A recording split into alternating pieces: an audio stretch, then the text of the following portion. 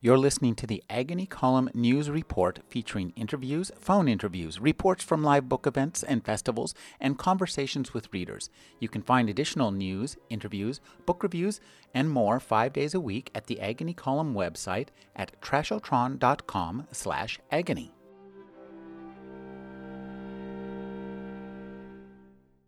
Neal Stephenson's Reamdy offers a dense, detailed look at humanity the day after tomorrow. We're caught up in the connections we create, we inherit, and stumble into by pure accident. 1 second you're firing off an email, the next a gun, sometimes in the virtual world and sometimes in reality. Stephenson was inspired to write the novel by a reality he did not believe. I first heard about the practice of gold farming several years ago. It's hard to believe that this exists, but it really does. It's people typically in places like China who play online games and accumulate virtual property, so gold pieces or magical weapons or whatever that are of value in the virtual world of the game, and then sell them for hard currency to players in the West who have money but who don't have enough time to go out and get that stuff themselves. That was one of those things I kind of stored away as being novel-worthy.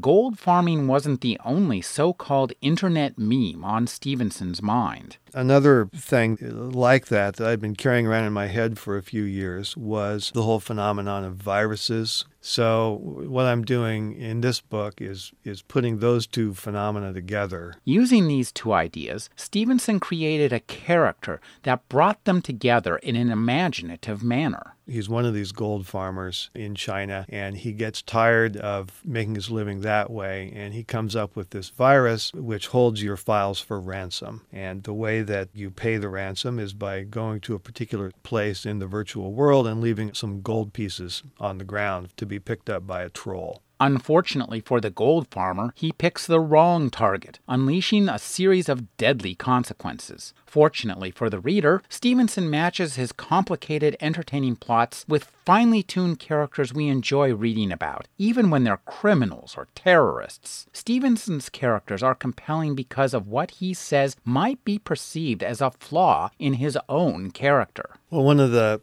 odd personality traits of fiction writers is that we can see things from just about anybody's point of view. And it can almost make fiction writers sometimes seem a little bit disturbing or malformed in that you can point one of us at just about any human being, no matter how depraved or weird they are. And with a little bit of thought and observation, we can say, oh yeah, I see where he's going. I get it. And we can put ourselves in the shoes of that person. Though Stephenson writes about the cutting edge, he makes use of trailing edge technology in his writing process. What frequently happens with me is that I'll get up, I will have my coffee, I'll go to work, and continue the story where I left off the day before. For about half an hour or an hour after I've stopped, which is usually in late morning, I'll have these little aftershocks.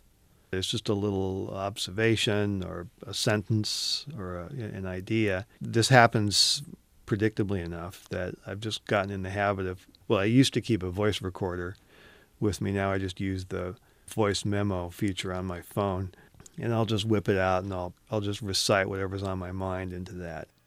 At over 1,000 pages, Neal Stephenson's Reamdy may look dauntingly thick, but it reads amazingly fast.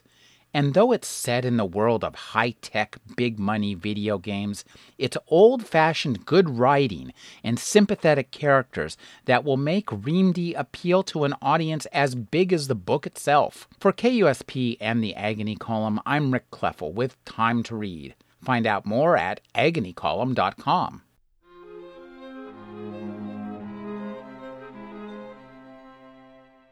You're listening to the Agony Column News Report featuring interviews, phone interviews, reports from live book events and festivals, and conversations with readers. You can find additional news, interviews, book reviews, and more 5 days a week at the Agony Column website at trashotron.com/agony.